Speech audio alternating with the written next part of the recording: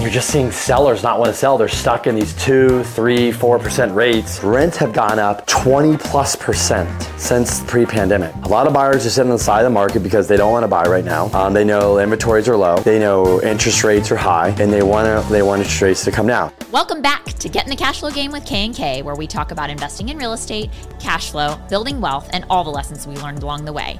And if you can, do me a huge favor, please like and subscribe this podcast, share it with your friends and family. That way we can continue to bring you value every week and get bigger and better guests on the show. All right, this week on Get in the Cash Flow Game with K&K, it's only K, and it's Kenny. Sorry to disappoint you. Crystal, she's just not here. But anyways, guys, I want to jump right into it. This episode, I really want to dive into kind of like just take a step back and go, what in the world's going on in this real estate market? There is a lot of stuff going on right now. Since the beginning of this year, we've really seen the impact of the Fed raising rates. We've seen the impact of low housing inventory. We've seen the impact of banks, small banks, big banks, all the banks pulling back on lending. We've seen the housing of, we've seen the effects of inflation slowing, consumer slowing, all these things. And then also we're really starting to see effect of the big topics are obviously the banking debacle crash. Also, what else is going on out there, right? You're seeing, some retails go good, some retail sales pull back, and you're just seeing sellers not want to sell. They're stuck in these 2, 3, 4% rates. So you see these sellers stuck in 2, 3, 4% rates, and it makes 0 sense to sell their house. And so this episode, I just want to dive in and kind of give an analysis of all the stuff that we put out and just kind of recap on some of the important things, what's going on, what we're seeing, how it's affecting real estate market, residential. We'll dive into a little bit of commercial and just kind of like look at, what is going on out there. And, the Feds are having a big role. Inflation's having a big role. Are they done, tightening, raising rates? And obviously they're just going to keep rates sitting here and raising till something broke. But look, what has broken is you've broken crypto. The stock market, definitely tech got hurt. You definitely broke the consumer a little bit, right? Because they are pulling back in some areas and spending in others. They're really spending in that experience. They're still buying the food, but they're really traveling is still up, even though it's expensive. The hotels, the airlines are booked. And then you're just seeing, these small regional banks, even big banks are just pulling back from lending, which is really causing problems for small real estate deals, developers, businesses, small business loans. So it's impacting, and I was just listening to something this morning that, businesses are used to getting money around 5 to 8% on the average. And right now they're looking at 10 to 15%. Even though this is short term, it's not sustainable long term. So we're starting to see these high rates. Literally 500 basis points in a year is insane. And you see the damage. You see what happens when we flood the market with money, low rates, bailing everybody out. You don't have to make your payments, to waiting too long to start raising rates, realizing that we have inflation, it's real, it's here to stay. And then you're causing so many different markets. You're causing where the real estate market went up. The average home before, the pandemic is up 36% across the country. Obviously some areas are more than others. So that's an average. The average interest rate now for everybody that has a mortgage is 3.78. The average interest rate today is definitely a 6 in front of it. So let's just call it double. And so, the good thing is we made a lot more loans at the lower rates and higher. And so a lot of us are sitting back going, man, what is going on out here? Because how are people still consuming? Because I was curious too. I was looking into it going, so how is it that people are consuming still? How is it that they have all this extra money? And so I started doing some research into this, and I was reading some articles, listening to a lot of smart people that I follow, economists, money managers. And somebody kind of broke it down. They said, hey, look, anybody that bought a home, let's just call it pre-2019, just bought a home, owned a home, they most likely refinanced and locked in a really low mortgage rate. That means a really low mortgage payment. And they did not buy at, these inflated prices with these low rates that happened in 2020, 2021, 2022. And still today, obviously home prices are way up. And so you have millions, tens of millions of people that are sitting on a low fixed interest rate with a low payment. Look, and when people did cash out refis during this booming, where the booming refi market was and the real estate kind of boom and all that, like I think $500 billion was taken cash out. That money has gone somewhere. It paid off debt, remodeled houses, bought cars, trips, whatever it was, right? Whatever they did, started a business, they took the money out. So a lot of people probably took out money, cleaned up their debt situation. They got one low fixed payment. And the other thing that's happening is we got to think about is the job market when we came out of COVID was really strong. I mean, people were getting great offers, they're getting raises, you can work from home. And so as we've set in this inflationary environment, we slowly started realizing now that, hey, most people that have a mortgage have a low fixed rate, and most people that have a job probably got a raise. So as inflation went up, well, they made more money. So their biggest expense, which is the mortgage, is low. And yes, their expenses like food and gas and electricity, insurance and things like that have gone up, but they've also made more money. And a lot of people stacked the savings rate is still way higher than pre-pandemic. Even though it went way high because nobody spent, it's still very high. I think it was up 70, 80%, and now it's still up 30, 40% from the pandemic. People are definitely in a much better position. I can tell you 100% sure we're in a much better position as borrowers than we were in 2008, because way more people had terrible mortgages. We had 35% mortgages on ARM rates. Today we have them, at 5% of mortgages on ARM rates. So when you know the data and you study it, you start realizing that people are in a pretty good spot. And yeah, people are going to lose money from bad real estate investments, or which we're going to talk about. People are going to lose money from investing in the stock market or things that blew up or crypto. But overall, people are in pretty good shape. They've got a job, they feel confident, they're spending money, and we haven't really gone into a recession or slowdown yet. I know we kind of felt a little bit of pain last year, but we kind of came out of it. And look, we are all surviving these high rates, which I honestly didn't think was possible. And the housing market has not crashed because we have no inventory, which we're going to go through here shortly. There's some good things right now. It's not all bad. And then there's also some bad things. And then there's also some things that we're looking at that are warning signs that we need to focus on, that are cautions. So let's dive into it and let's get going. I want to say we're in I'm talking 1 to 4 units. So this normal, want to buy a home, single family residence. We are in a real estate ice age. And the reason why I say that is our inventory is at all-time lows. Literally all-time lows. It is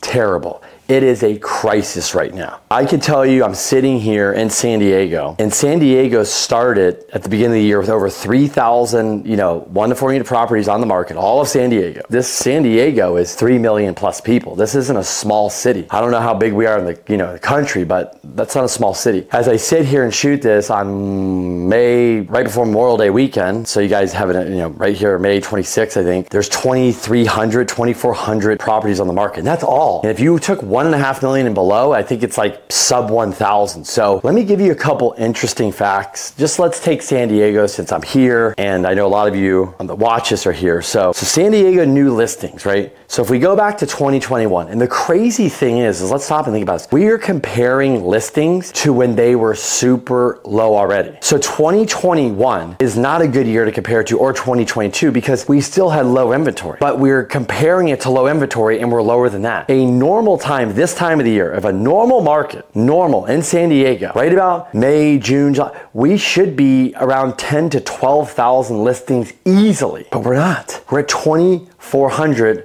right? And we're not even growing. So check this out. San Diego listings in April for 2021, new listings was 2,830, okay? For 2022, it's 2,613. And for 2023, it was 696 listings. It's basically 4 times less, remember, than the lowest of lows. So that's why I call it the ice age. It's where these sellers are locked up, they're frozen. Think about it. If you are a seller and you're selling your property today, let's go through it. Divorce, death, partner split up, flight to cash, you're moving your job, want to move up on houses, right? Like those are typical. Maybe there's more, you got to sell because you're behind on payment, short sale foreclosure. Before you get that, you're going to sell, right? So that's flight to cash, you're getting out of a situation. What you're not seeing is the normal, I'm going to sell my house and move up from the starter home. And in California, I know in Texas or Oklahoma, you might go buy your forever home because it's $350,000. I don't need to buy anymore. But in California, typically you have a starter home and then you might move up to 1 or 2 more homes because it's expensive here. And so you get in and then you move up. So we're just not, the sellers are stuck. It's an ice age. They're trapped. They've got a low fixed rate. They've got a locked in payment besides taxes, insurance that could change. They might have pulled cash out, put it in the bank for a rainy day, or paid off some debt, or redid their house. So now they feel it's like fresh and new, the kitchen, the backyard, all that, right? Maybe re-landscape because of COVID, they were locked in there. I know the nurseries are growing crazy here. But the other thing is, if they sell to go buy another house, it's so much more expensive. So the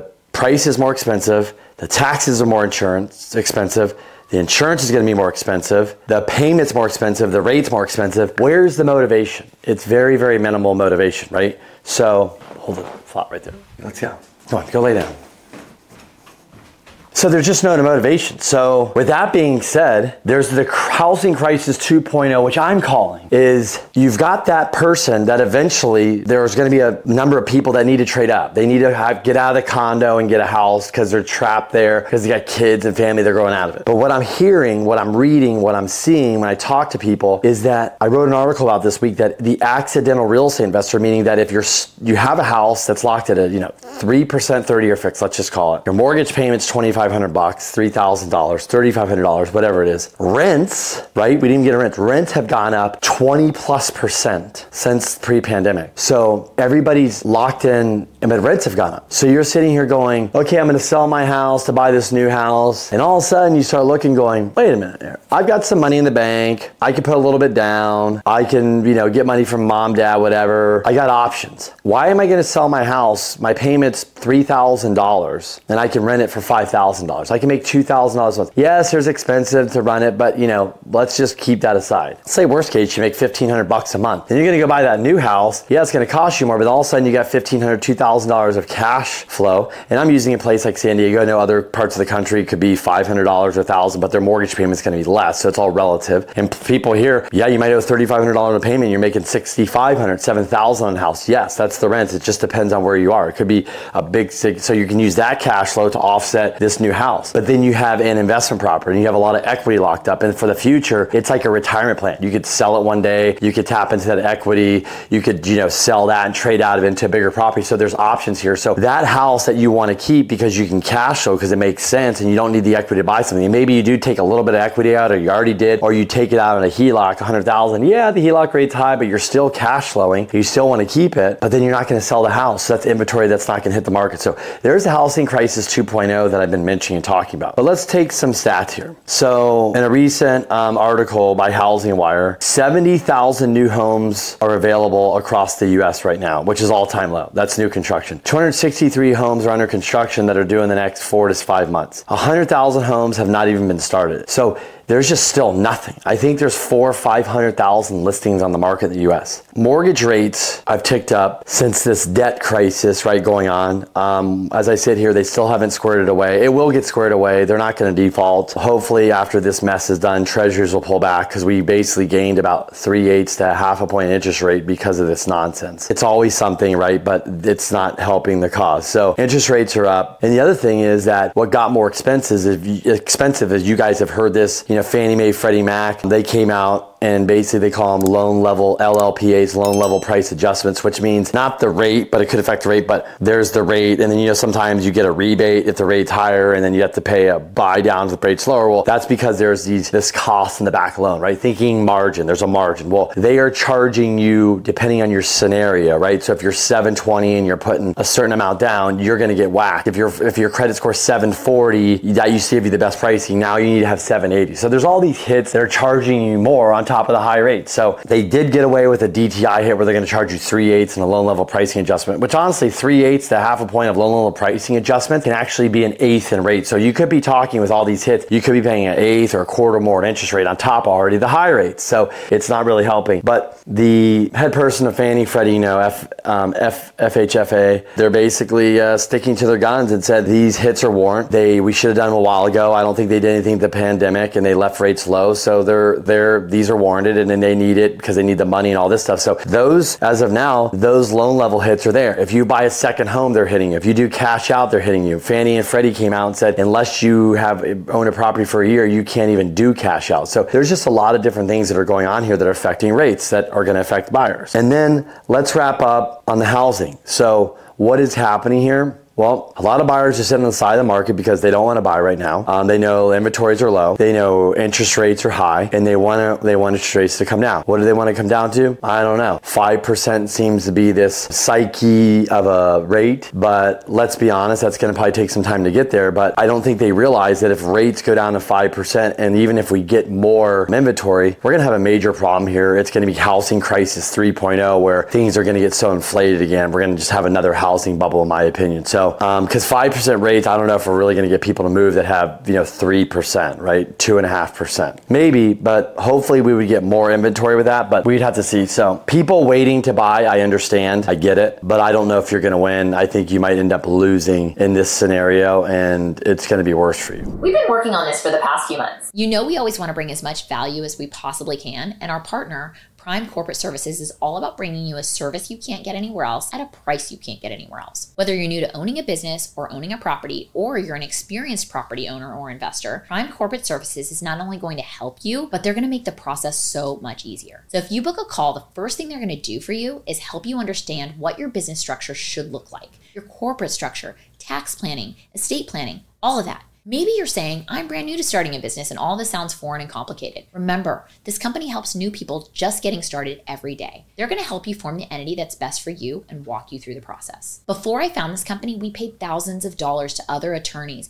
CPAs, and consultants to try to understand exactly how we need to be structured to be as protected as possible. We've also gone the other route and used online platforms to form entities which unnecessarily put us at risk. You guys, you don't have to do that with this company. They'll do all of these things for you at a reasonable price, so you never have to think about saving money at the expense of exposing yourself to liability. We've searched high and low, and you will not find this much value anywhere else. All you have to do is schedule a free call today. Just go to primecorporateservices.info/GITCG. Once again, that's primecorporateservices.info/GITCG. We'll also leave the info for you in the show notes. But moving on 1 to 4, that's kind of a brief overview of kind of what I see, what's going on. Yes, people are still doing some refis, cash out, getting out of higher rates. People have to, buying out partners, divorce, things like that. And then, people are still buying. Lenders are lending. Obviously, some of our portfolio lenders have backed off or raised rates, but Fannie, Freddie, FHA, VA is always lending. They're aggressive. Guidelines have not changed much, just interest rates. So it's hard to qualify. You're not going to get as much, obviously, loan dollars and approved for as much because rates are higher. So, but let's move on and let's just take a quick view of what's going on in the commercial markets. And I'm not going to go too deep, but I'm just going to go high level. So from 2020 to 2022, syndicators raised at least $115 billion from investors according to SEC. So let's just go back there. From 2020 to 2022, $115 billion was raised from syndicators to buy real estate. The problem that we're finding is a lot of the money that was raised, a lot of these syndicators that bought stuff, not all, but a lot of them were new to the business. They just got in, they took a class, they took a course, they were in a mastermind, whatever, which is great. But a lot of them might have not listened to their, teacher. They went a little too aggressive. They started getting cocky because I bought 500, 1,000 units. And a lot of these people hadn't even made cash flow yet. They're just buying, right? They're acquiring. The rents are going to go up. Rates are going to stay low. This thing's great forever. And then what happened is a lot of them started to get different debt. So instead of the traditional, I raise money, I put 20 to 35% down, I buy a deal, I do a 7-1, 10-1 IO with Fannie Freddie debt. If I'm losing you guys, you can look this up. If you guys understand this, you know what I'm talking about. They lock in that deal and they go in there and they take the cash and they value add it over time, fix it up, raise the rents, and they may hold that property 5-10 years. But what happened is people were paying these low cap rates in these outlining areas like in Texas and Arizona and all this, and they're doing crazy debt. So they were saying, instead of that fixed debt, I'm going to do 80% leverage on this property, and then I'm going to do a floater rate that's 2 margin over the 30-day LIBOR. That's, the rate's 3.5. I'm winning. And they didn't realize the LIBOR is going to go from 0.5 to 5. And now their rate is at 7, 8, 9%. They can't make the mortgage payment. They can't raise the rents. The property's a mess. They didn't, do this. Then on top of that, they went and got pref money that's a second, and they went really to leverage it to 85 to 90. And so those people are getting wiped out. They didn't know what they're doing. They bought in outlining areas at these low cap rates that they thought this thing was going to go on forever. They're handing their keys back to the banks. They're getting foreclosed on. This is starting to happen. And a lot of people are losing money. So you're going to see a lot of investors that gave that hard-earned money, 100 grand, 200 grand, 500 grand, $1 million. You're going to see people just lose money. It's going to go away. So it's going to be a problem. So you're seeing some of that out there in the market. Look, real estate's a great investment, but Market timing can be bad. Buying the wrong deal could be bad. Mismanagement, not knowing what you're doing, paying way too much for the property, getting bad leverage. You hear all these, that's what can happen, right? Bad leverage on any deal could be a problem. So eventually it will work its way out. And what's going to work out is the strong will survive and the weak those deals will get swallowed up by new investors. Well, I'm not saying pennies on the dollar, but they'll probably a fraction of some type of fraction, 70% less than what that person paid, whatever, for that buyer to make sense. They'll close on that deal. But also, obviously, in the office space, there's major problems, right? The work from home thing is still real, even though they want people to come back to the office. And let's be honest, working from home is not the same as the office. I don't care who anybody is, it's just not. But the bigger thing is the debt market in the office is non-existent. Office buildings, there's stories that were valued at $300+ million, selling for $60-80 million in San Francisco. So office buildings, some of these have lost 40-50% of their value. Investors are getting crushed there. Lenders are getting crushed there. People are trying to do construction loan. The debt's super high. So there's all these things going on in the commercial market. And really what it's coming down to is high rates are crushing it. People that overpaid and got bad leverage are getting crushed. And then the new debt market, there's just no money. I mean, financing for real estate, commercial real estate transactions, depending on what kind of debt it is, it's down anywhere from 70 to 85%. So there's just not much going on. It's like housing. There's not much inventory. Sellers are sitting on their property. They're cash flowing. They're not there. Buyers that are, the bigger buyers out there, they're stacking cash. They're looking for deals. A lot of them aren't buying. They're just patiently waiting for this to see what happens, but they will buy, but they're just not buying right now. So there is a lot of opportunity out there, but there's also a lot of issues that are going to come from buying a deal that didn't make sense, over leveraging it. That's going to unravel. People that are on adjustable rate mortgages and they can't refinance, that's going to be a problem. So, you got $1.5 trillion of debt due in the next 2-3 years for commercial loans. That's got to get shaked out. If the banks are under pressure, are they going to be able to refinance? Are they going to work the loans out? Is the private sector going to come in? Is the government going to come in? We just don't know. And so last but not least is if you're a real estate investor, if you're any investor and you're sitting on cash, you can simply go put it in short-term treasury bills and earn 5% with zero risk. It's backed by the government. Yes, you're not getting the equity gain. Yes, you're not getting taxes, but while you're sitting there watching this shit show, let's call it, go on in front of you, because that's what it is for probably the commercial market, because things are all over the place. You're just looking for deals and really what the true value is of things. You can sit there and make 5% on your money, right? So anyways, that's kind of it for this week. Just want to jump in and overview of what's going on in residential, some little bullet points of what's going on with commercial. Look, commercial, yes, there are lenders lending. They're doing owner user. They're doing investment property, multifamily. They're doing stuff. Obviously, rates are higher. Yes, they're being pickier.